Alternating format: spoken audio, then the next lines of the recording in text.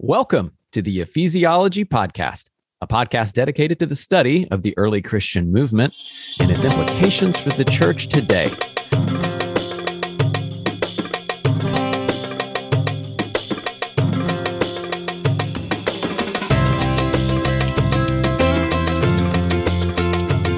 Today we are with Michael, our resident ephesiologist, Matt Till, the recent Floridian transplant, and I'm Andrew Johnson, associate pastor at Neartown Church here in Houston.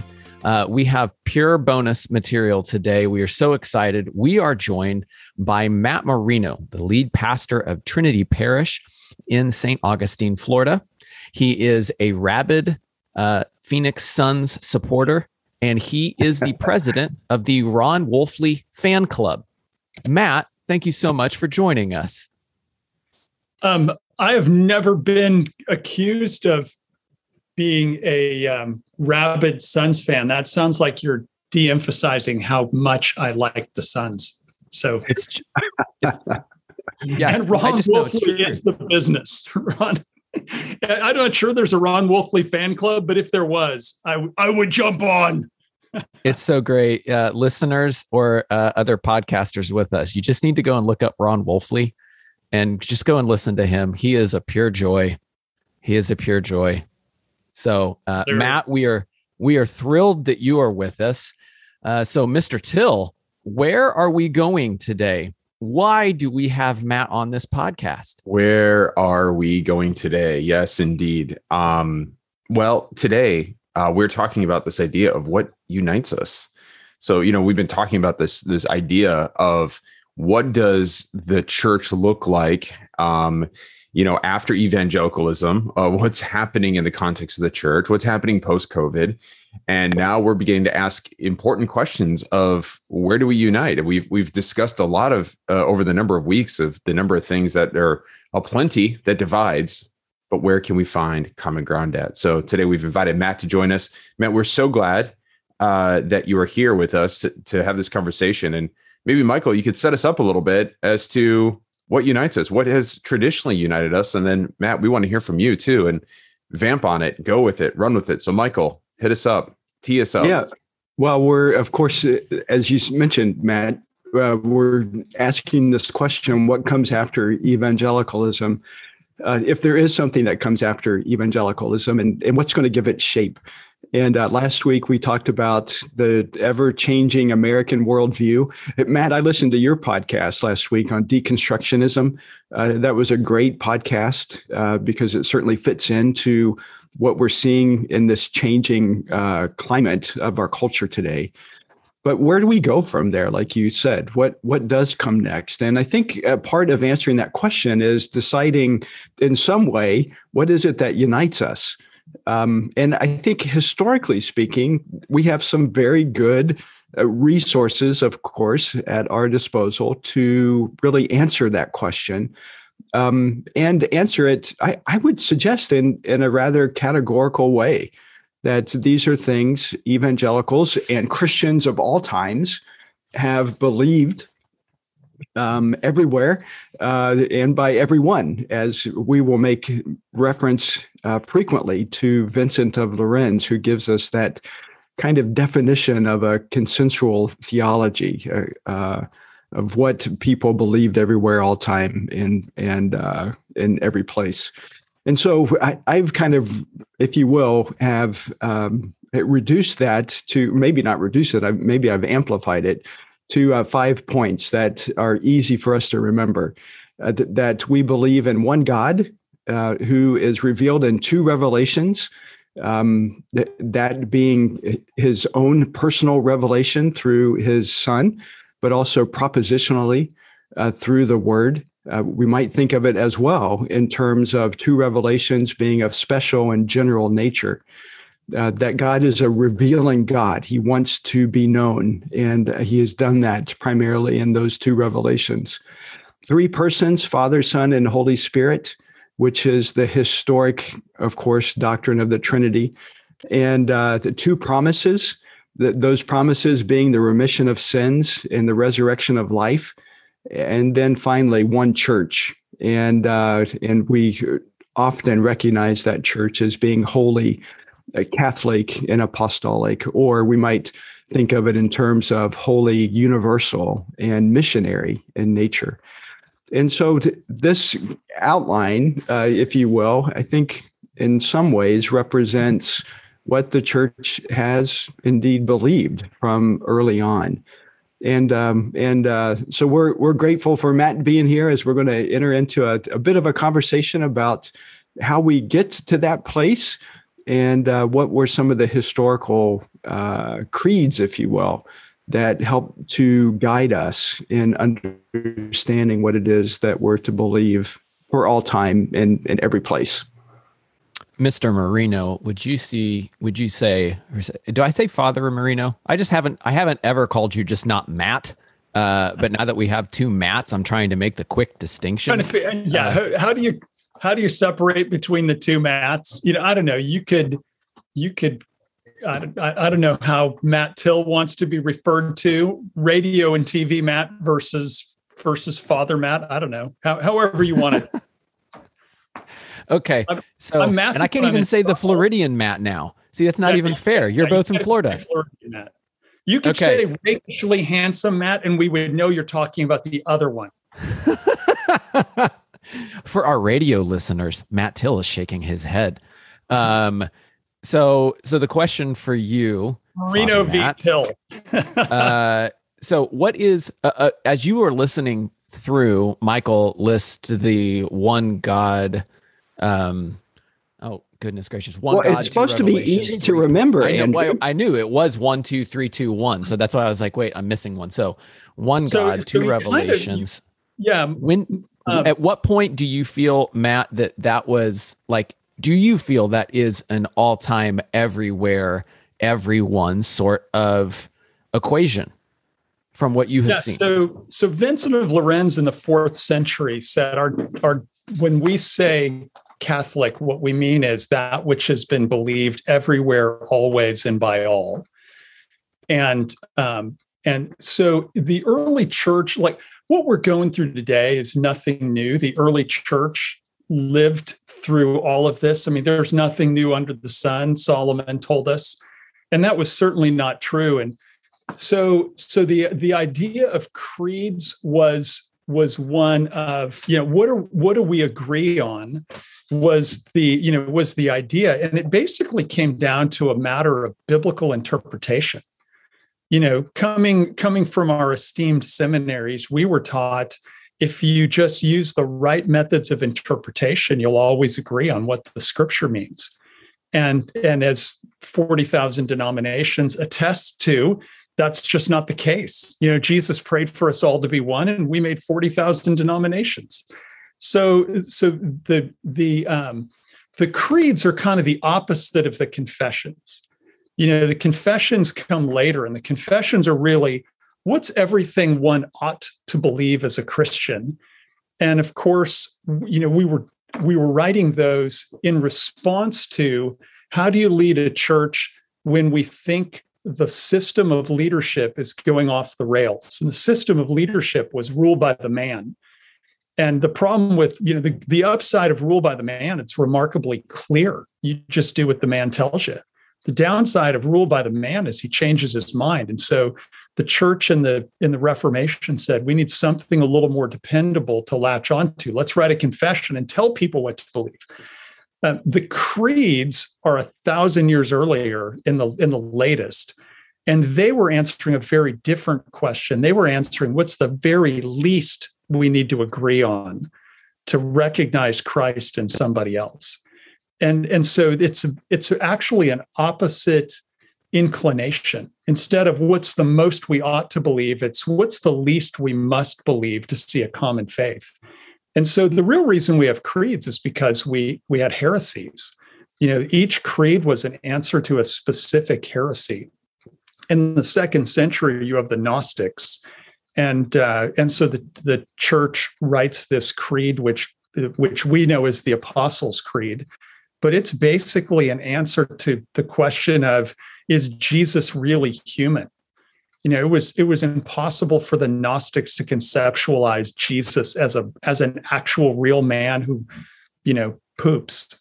So the docetics or the docetics were pitching this idea that Jesus just seems like a human, just seeming, just looks human. But when you get really close and you scratch him, he's actually not going to bleed, because everybody knows flesh is evil. So Jesus couldn't. So it's like holy scratch and sniff. Holy scratch and sniff. Okay. And Jesus was not going to be scratched and sniffed. So they wrote the Apostles' Creed, and then a few centuries later, along comes the opposite heresy. The two natures of Jesus. He's fully human and fully divine. Well, the next group, the Arians, are going, hey, look, Jesus is really God-like. He's God-y. He's like one step below God, but he's not really God. And so they're sitting there fighting over who is Jesus, using the exact same, not just the same Bible, but the same Testament, and even the Gospel of John. And so you've got Arius out there singing. There was a time when he was not, using John 14:28, the Father is greater than I. And the church historic answered, yeah, but John 10:30, the Father and I are one. And if you've seen me, you've seen the Father, John 14:9. So you've got the church arguing out of the same gospel, and at one point, even out of the same upper room discourse, and coming to no agreement. And they had to come up with, what's our method of determining truth when the Bible alone is not enough? So sorry, Matt, I know you work for a Reformed seminary, and to say sola scriptura is, but even the 5 solas aren't alone. There's 5 of them. There's not one of them. So I've got a friend, by the way, who wrote a paper that he wants to argue adding a 6th sola. So, and I think he's got some grounds to consider that, because for the same reasons you're describing, is they're insufficient, or they're brought up at a particular time and place to answer particular questions that are being wrestled through. Correct? Yeah. So that's so it's not so sola. It's sola scriptura, not solo scriptura. Yeah, right. Matt, I think that you bring up some really important aspects here for us to remind us of. And two, I think what's interesting is, for those who grow up perhaps, or their predominant faith background in Christianity may be more evangelical on the nature, and so less traditional. We start talking about the creeds, and it just sounds so old, so ancient, so sterile, for a culture, especially here in the West, that is just consumer driven. We're always hungry for new. We want change. We want something that evolves with time. We want it to be relevant. We want it to be sexy. We want it to be amazing and fresh. And, once the new iPhone comes out, I have to have the new one. When the new Xbox system comes out, I got to have the new one. Are we kind of coming to an end of ourselves, you think, culturally, to the point where we're starting to realize maybe the old is actually kind of like, we need to lean back into that? Have we so subdivided ourselves, and where our hunger for new is just completely lost all relevance at this point? So I wonder if 9/11 wasn't the end of evangelicalism as we know it. And I agree with you on this point, by the way, but I want to hear more. Okay, so I too am an evangelical who's also an Episcopal priest. So I'm an evangelical who embraced the other 19 and a half centuries. I once walked into a seminary classroom. I think Andrew was in this class, and yes, I was. I remember this. And the professor looks at me and says, "Oh, His Eminence is here in his collar. Should we bow before the Pope?" And I looked at him, and he's wearing a Hawaiian print shirt, and I thought, the tradition has arrived. And I just, as I'm walking with my backpack to my seat in the back of the class, I look at him. He's wearing a Rick Warren Hawaiian print shirt, and I said, I'm wearing a shirt that represents 18 centuries of the faith. You're wearing one that represents 3 decades of Rick Warren. It's all a tradition. It's just a matter of whose tradition we're going to embrace, and the guy didn't really know what to say with that. And, I'm not sure, lots of what passes as tradition is just traditionalism. And traditionalism has been defined as the dead faith of the living. Nobody needs traditionalism, but tradition, the living faith of the dead, is what we all need. And I think what happened in 9/11 is we realized that there's an end of the American deal. And the American deal was always you're nice, you're a good kid, you get married, you have a baby, you get a job, at the end of your life, you're going to retire at 65 and you'll be wealthy and travel for the rest of your life. And all of a sudden in 9/11, the wraps are taken off that deal. Someone might blow you up just because you're an American. Your parents might have gotten a divorce. Nothing in your life feels like it will stand the test of time. You live in a stucco tract home that looks like the other 1,500 stucco tract homes, all built on the same model in your development. You eat at the same. Hashtag Phoenix. Hashtag Valley Life. Hashtag Florida. Yeah. Hashtag Florida. We eat at the same 7 chain restaurants all across America. So I think that the shine of that has come off. And I think people are hungry for something that's worked before and we can be confident will work again, because it's worked everywhere, always, and by all who've embraced it.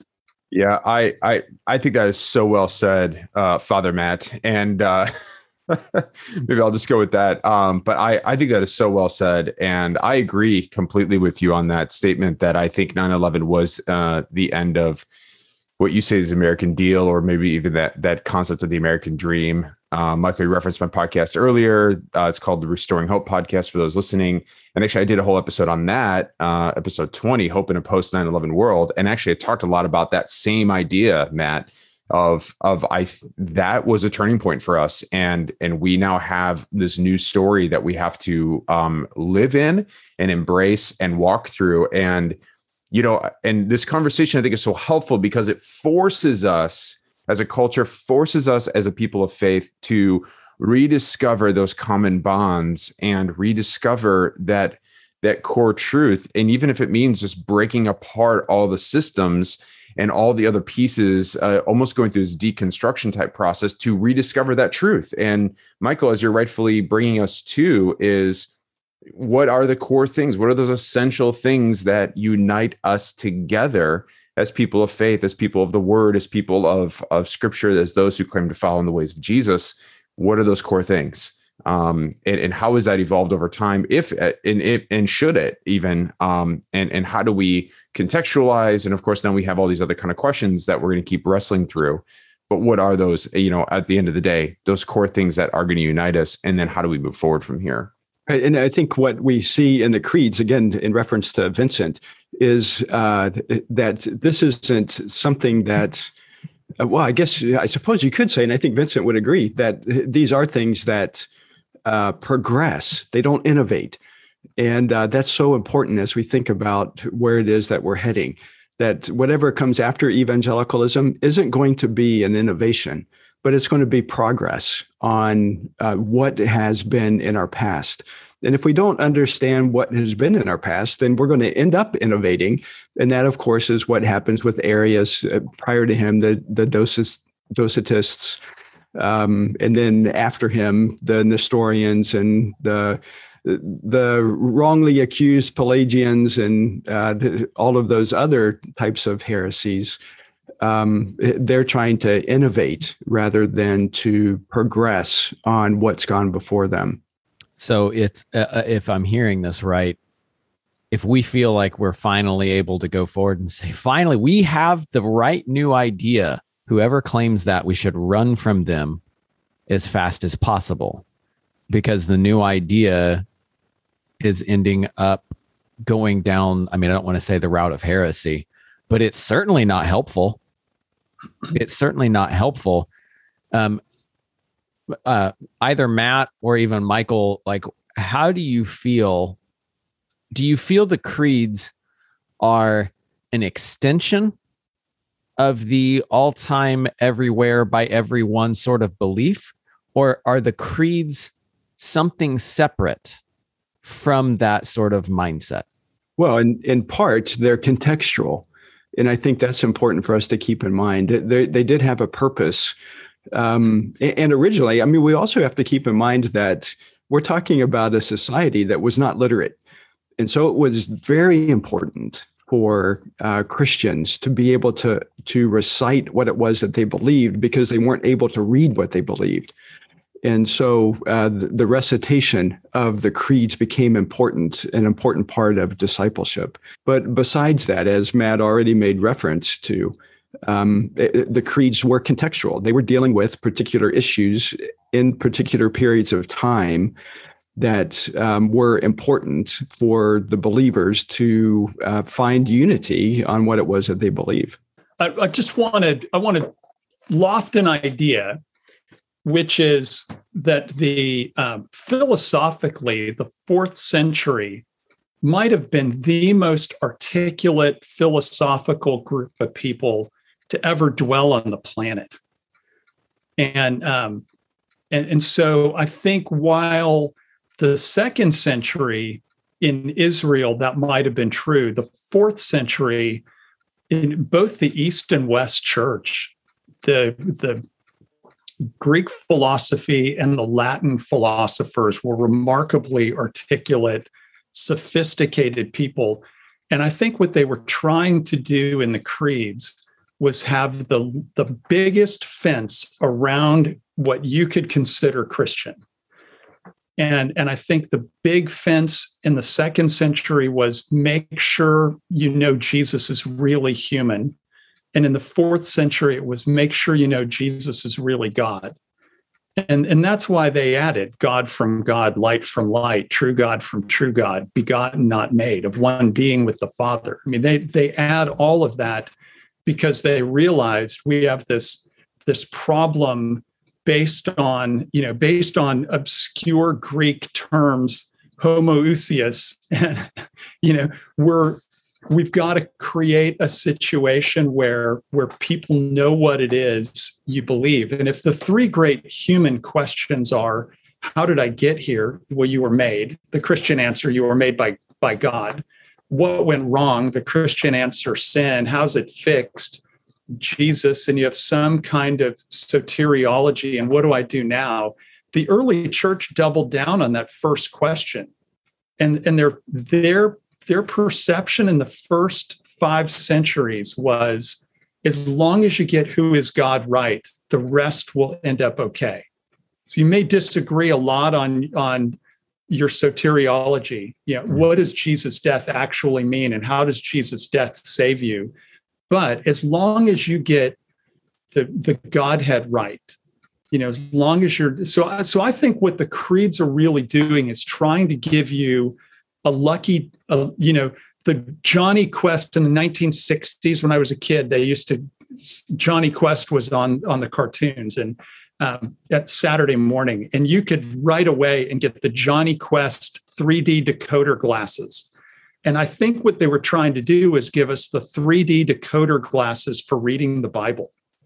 And the 3D decoder glasses said, you read the Bible and you see Jesus as you see the Godhead as a trinity of persons who are yet one God.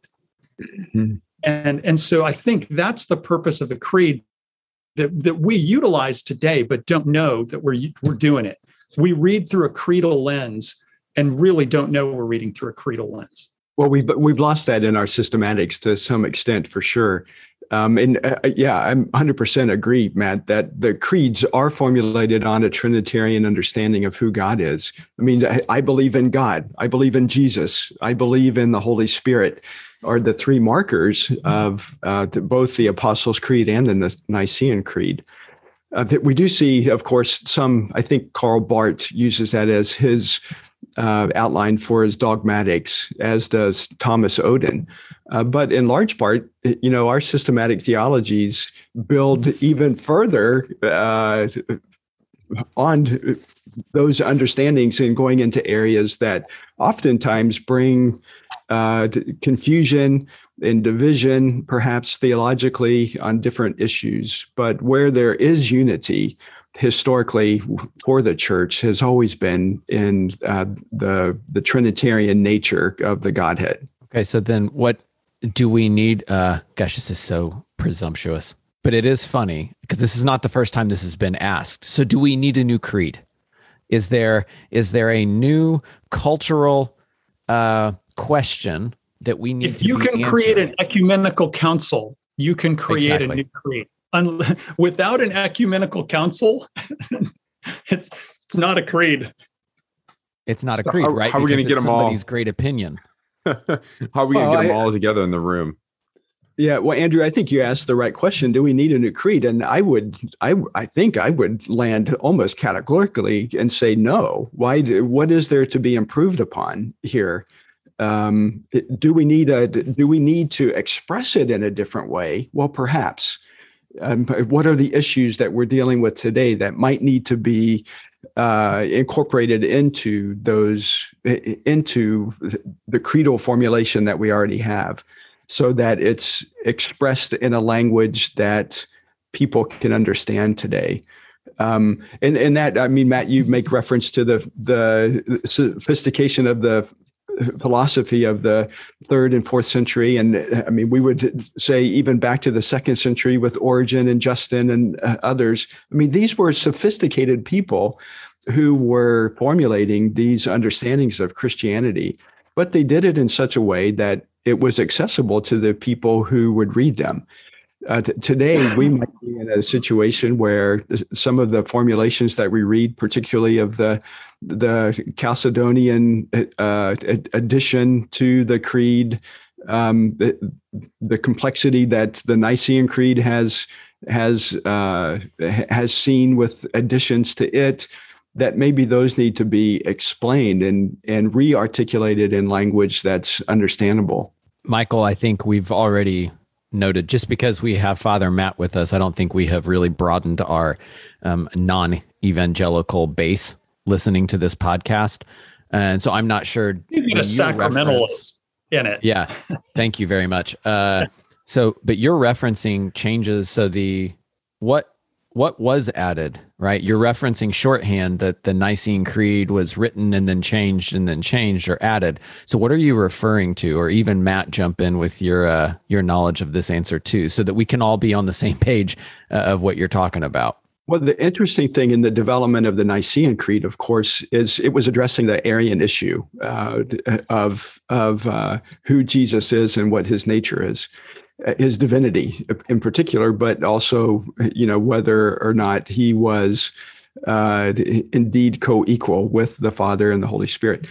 And the remarkable thing about this, I think, historically, is that the majority of bishops that were at those early councils, particularly the first one in Nicaea, were Arian bishops.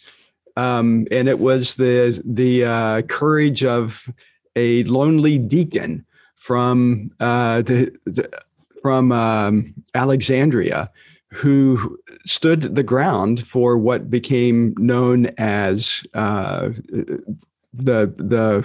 nature of Christ, and in particular his incarnation. And that here we're speaking of Athanasius, and largely because of his arguments, it turned the whole tide of the council to favor what we today know as the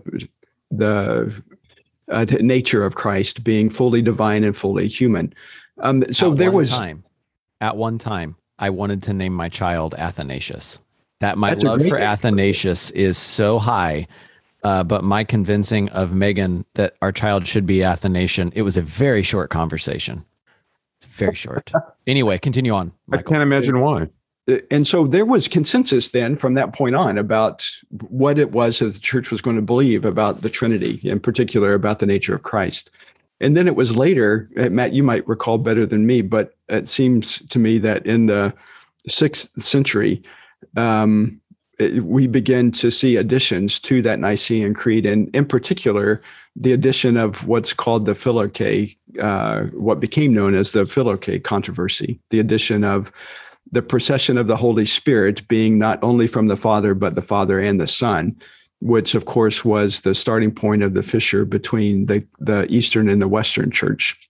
I mean, you've got, Nicaea is called because Constantine has made Christianity legal and has said, "Hey, I'm going to unite a divided empire on Christianity," and then he finds out we're all fighting with each other, and basically it started because this guy Arius had come up with a nice ditty. There was a time when he was not, and basically he was teaching what we would look at and say, oh gosh, that's the Jehovah's Witnesses, maybe a little bit of the LDS, and they convene a meeting, and Constantine rides in his purple outfit and tells everyone to sit down and hash this out, or you're not leaving, and they do, and everybody but two people vote for the traditionalist, the Orthodox position. And really, they had two arguments the whole time: they Catholicity and Orthodoxy. This is what the church has always taught universally under the leadership of the bishops, and this is the deposit of faith, which is our creed. And so they just had to add definition to the creed in the 4th century. Now, at the next council, I think the next one was might have been in Ephesus, might have been the Second Ecumenical Council. Constantinople. Yeah. In Constantinople, they add a little bit of clarity around the Holy Spirit. And then you've got a problem in the West. And the problem in the West is that you've got Arians again. It starts in the 6th century with the Germanic tribes overrunning the Western Empire. And they're bringing their Arian faith, and so they add filioque, which is Latin for "and the Son." They add that to the Nicene Creed, where it says the Holy Spirit proceeds from the Father, and they add one word, filioque, and the Son, to the creed, in order to make an argument to the Arian invaders that you need to not be Arian, so you can conquer us, but you need to become an Orthodox Christian. Well, this becomes an argument in the East based on, hey, you can't just change theology. And so the names of the two churches are instructive. Catholic, we're universal. We're the church. We're Rome. We're the church. We tell you what to believe. And in the East, they say, but we're teaching the same old stuff. We're teaching orthodoxy, the right belief, right glory. So the names of the churches to this day illustrate the argument. We can change it because we're the church. You can't change it because we weren't there, and we're the ones still teaching what the church taught. So Orthodoxy and Catholicity are two important impulses we need to balance today. In 1054, they end up splitting over it. But I think about half of the split was really, there were some other issues in there: the date of Easter, the style of cutting hair for monks. But the real big one is they don't actually communicate. There's in the West, they're speaking Latin. In the East, they're speaking Greek. So they're all confused in the meetings and aren't really sure what's going down. And they end up voting each other off the island. And the Orthodox and the Catholic have since, mostly buried the hatchet, although they still disagree on that one word. And if you look at an Anglican prayer book today, most of them have either leave the word in with some kind of explanatory caveat, or have removed it or are going to remove it. So what you're saying is one of the issues that divided the church was whether they wanted Pepsi or Coke, but a creedal faith, right? Something that we're talking about. Going back to the question of what unites us, how do we think we as the church? So all that to be said, it's probably a good idea not to write a new one. If adding one word caused the first great division in the church, writing a new one, probably not a great idea. I think I knew the answer to my question. I just wanted to get it out there so that we could have some banter on that exact thought. And so since the answer is a clear and vibrant no, let us not do that. If then that answer is no, how do we, in our fractured, fissured, very separated state with the 40,000 denominations, how do we work forward then together so that we can see this world united under that great king and not further divided and separated and just so different from each other? Well, I'm the outsider, so I'll give you my outsider take, and then you guys can. And now my phone decides to ring. I'll give you my outsider take, and then you guys can push back or just poo-poo me. My first thought on it is that evangelicalism has to disengage, not as Andy Stanley said from the Old Testament, but disengage from the culture wars. Okay, so you've got all of us agreeing with you. So how though? Right. That's the outsider. That's the outsider talking. Yeah. So we agree, but if we disengage from the culture war, how does that get us closer? And in what ways are you talking about? Well, and what would you do instead of the culture war? That's the big question. So what if instead the church decided to have teach a robust, what the question is, what was it that allowed 11 scared dudes to take over the Roman Empire in 2.5 centuries? Most powerful empire that had ever existed, taken over by 11 scared dudes in 250 years. And how did they do that? And the answer is mostly by being fed to lions, impaled on stakes, and lit on fire as streetlights. And while that was going on, they prayed for the world. Well, that's intense. Yeah, I was like, so what you're saying is they didn't argue about the latest series on Netflix that they're going to protest. Yeah. That was, they were. Yeah, and I think, Andrew, you make a great point. Their work, of course, conversations. Peter and Paul didn't always agree, but they worked those things out.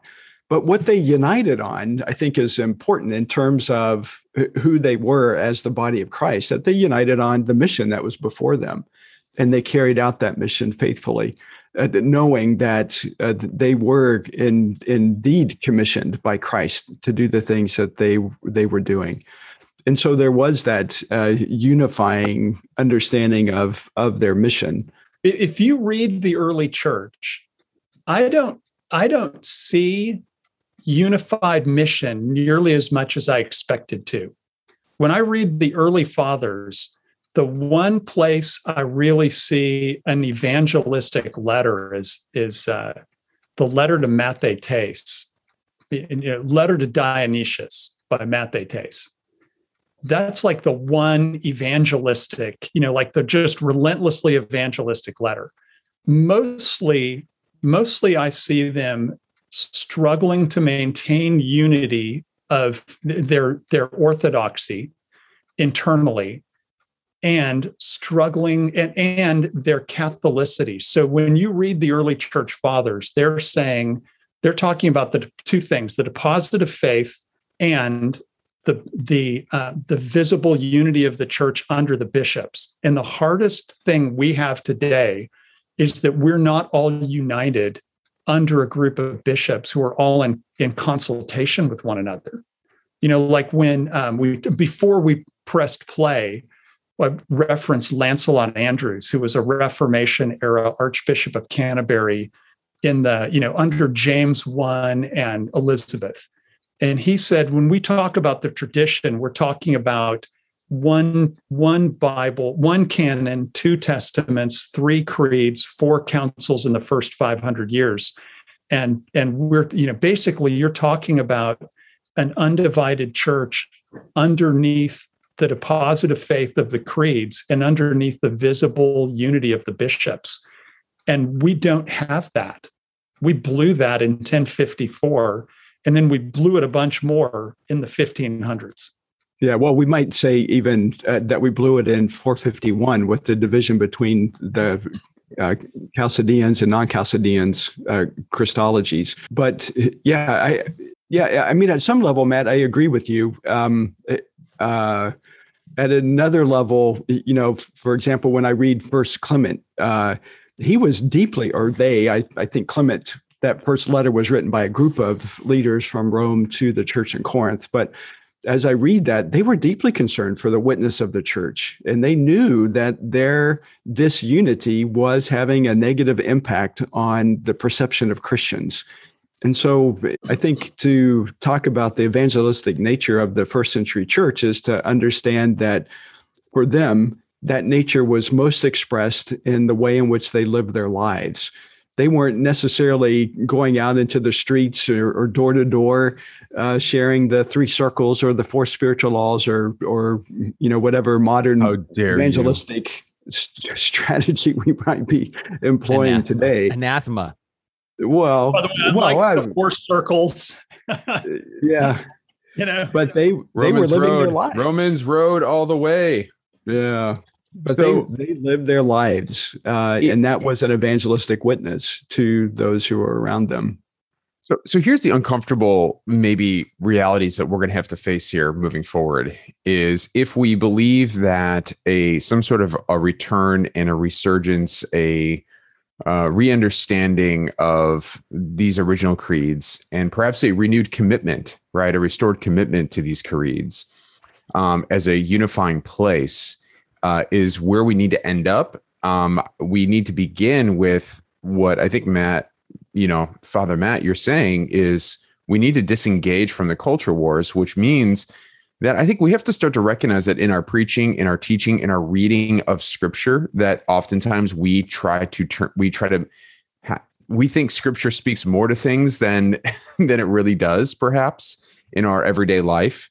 We're going to have to shelve the literature on that scripture teaches us everything we need to know about marriage and dating, that scripture is going to inform the way we do business and everything. We got to scrap all the niche books, and we're going to have to start kind of backing off that train, which means that a lot of pastors' sermons are going to have to be rewritten, which means and not preached any longer. And then, the things that we start winning people to church about, the topical sermons, are going to start having to kind of back down from there.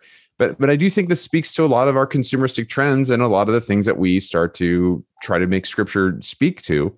But you can see where it goes and the reason how we got here, though, can't we? We can see that even from the early days, life is complex.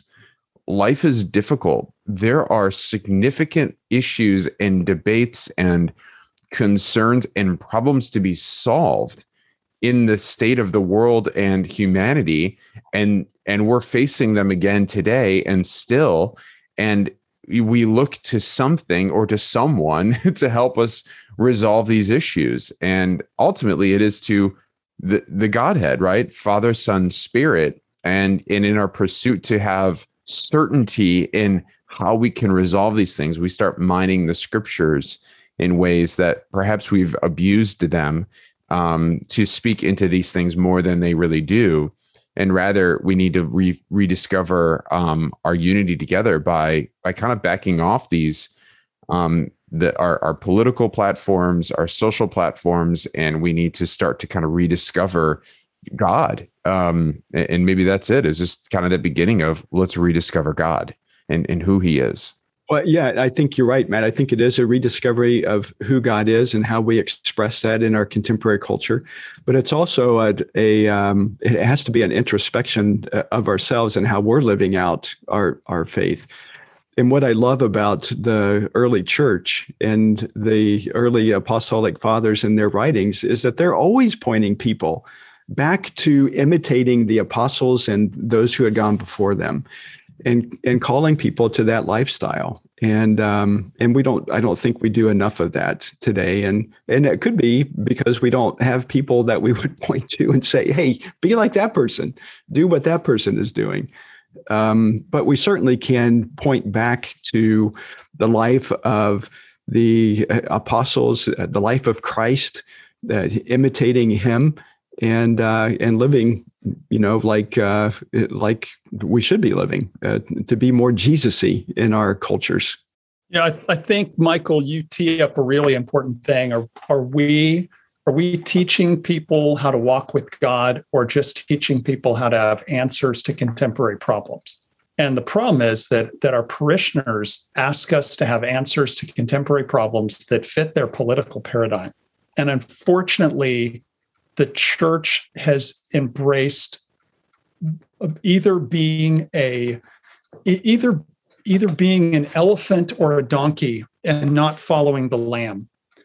And at some point, if we don't equip people to walk with God, we're going to continue to be further and further irrelevant. And that's the job of leadership, is to do what is needful, regardless of what people are asking for.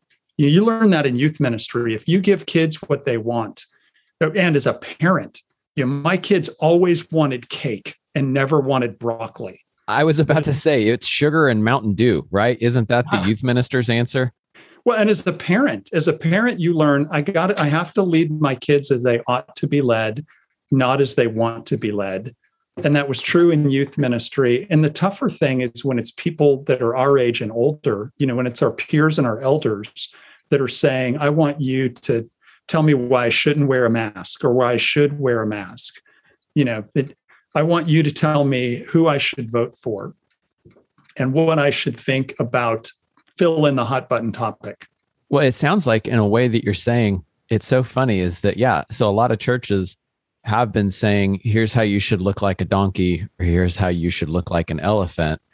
And I think, sadly, the reaction is not what we're hoping for of how do you look like the lamb, but the reaction is, here's how you don't look like a donkey. Here's how you don't look like an elephant.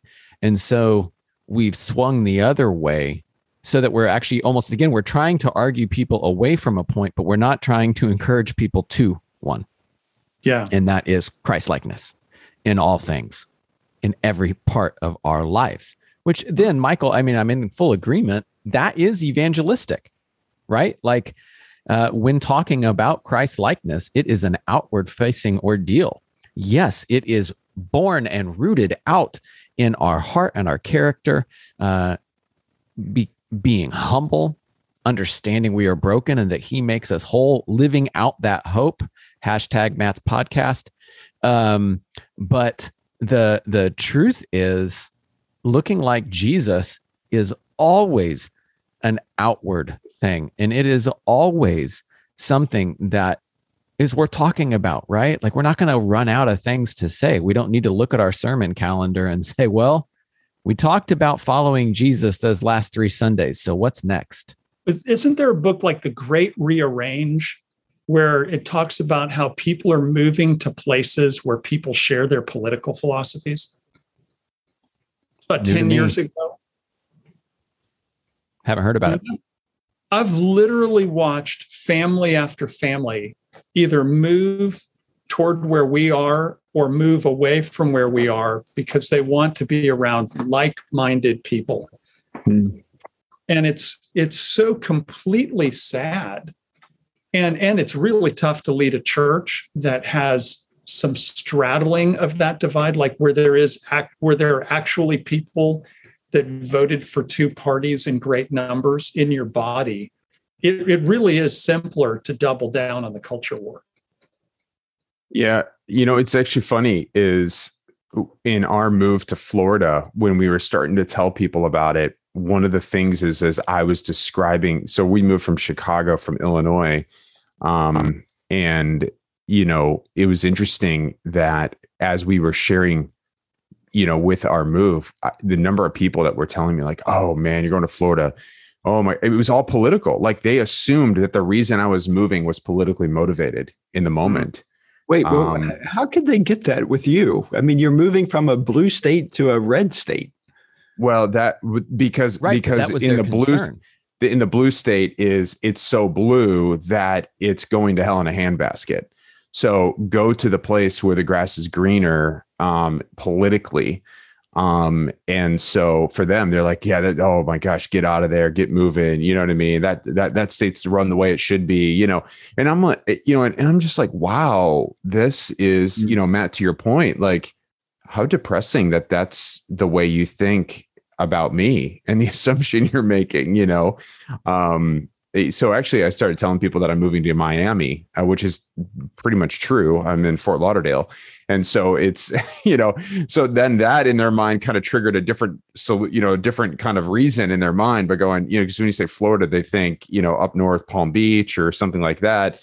And so Orlando or whatever. And so Tallahassee, some of the other Jacksonville, that might feel a little more Bible Belt-ishy. But when I say Miami, they kind of go, oh, interesting. It was just really interesting to see people's responses that I was getting. And I had to change my response to how it was, because it's just like, this isn't, wow, ask me a different question.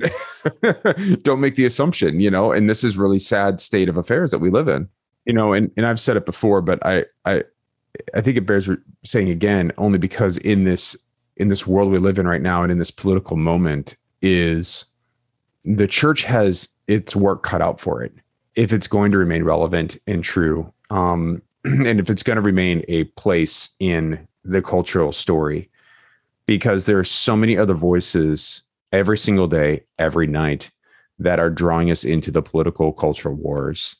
And admittedly, the people in our churches are being discipled every single night, depending upon the political spewing of radio talk show hosts, TV talk show hosts, opinion people who are writing opinion articles. That is who is discipling the members of our church right now. And we have a lot of work cut out for us. Wouldn't you agree with that, Matt? I think we absolutely have our work cut out for us. I think at some level, we're going to have to convince people to let the church catechize them and not their newsfeed. And then we're going to have to deliver. You know who that starts with? That starts with us, right? It's you, the listener. It is you, the pastor. It is you, the leader. Like, we have to stop being catechized by our newsfeed.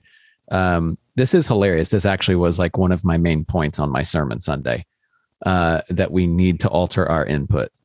And we have got to do it. And it has to start with us, right? This isn't just a really nice soundbite for a sermon. And it isn't what everybody else needs to do. It has to start with us. We need to be formed by the things that are leading us to Christ's heart. Yeah. And I think here, what keeps going through my mind is that this isn't a dialectic that we're talking about. It's not somebody telling you what you're supposed to do, but it has to include somebody also doing what they're telling you to do, or admonishing or encouraging you to do. And that's where I think we lack. So discipleship, right? Yeah. Discipleship that is very intentional in pointing people to imitating Christ. You guys know I've been doing this research on the practices of the ancient church, and not too long ago was reading through Justin Martyr's First Apology, and he has this beautiful description of the church and what they did on Sundays, where they read the writings of the apostles or the memoirs of the apostles and the writings of the prophets as long as there was time. They would just keep reading it. And then the president of the church would stand up and admonish people and encourage them to imitate these things. There wasn't long expository, elaborate sermons that were going on because they had the scriptures. And I keep thinking, for us today and what we do in our churches, do we really believe that we can add something to those scriptures? And should we not then instead focus our attention on encourage people to live those out, to imitate those things that we're hearing, rather than spending so much time trying to wax eloquently in front of our congregations? Father Matt's at 15 minutes or less almost every week when he preaches. So he schools me on that frequently. I read his messages, I listen to them, and I think, how did you say so much so quickly and so succinctly? And then I'm jealous. I just keep thinking, I wish I had 30 minutes. Well, and I think what Justin is reminding us is, Michael, gosh, spend those 30 minutes reading the apostles and the prophets. That people understand that stuff. It's not complicated or as complicated as we make it. And then encourage people to imitate those things that we're reading. The interesting thing about that passage in Justin's first apology is it describes the historic liturgy of the church. And literally the only thing that's been added since the 2nd century, when Justin writes as if this is the way every Christian everywhere is always worshipped. The only thing added was the creed in the 7th century. So that's a remarkably stable format of worship. You read the word, you preach the word, you respond to the word, you go to the table. I love it. I'm in favor. Well, this is a great way for us to end and a great place for us to be able to land the plane.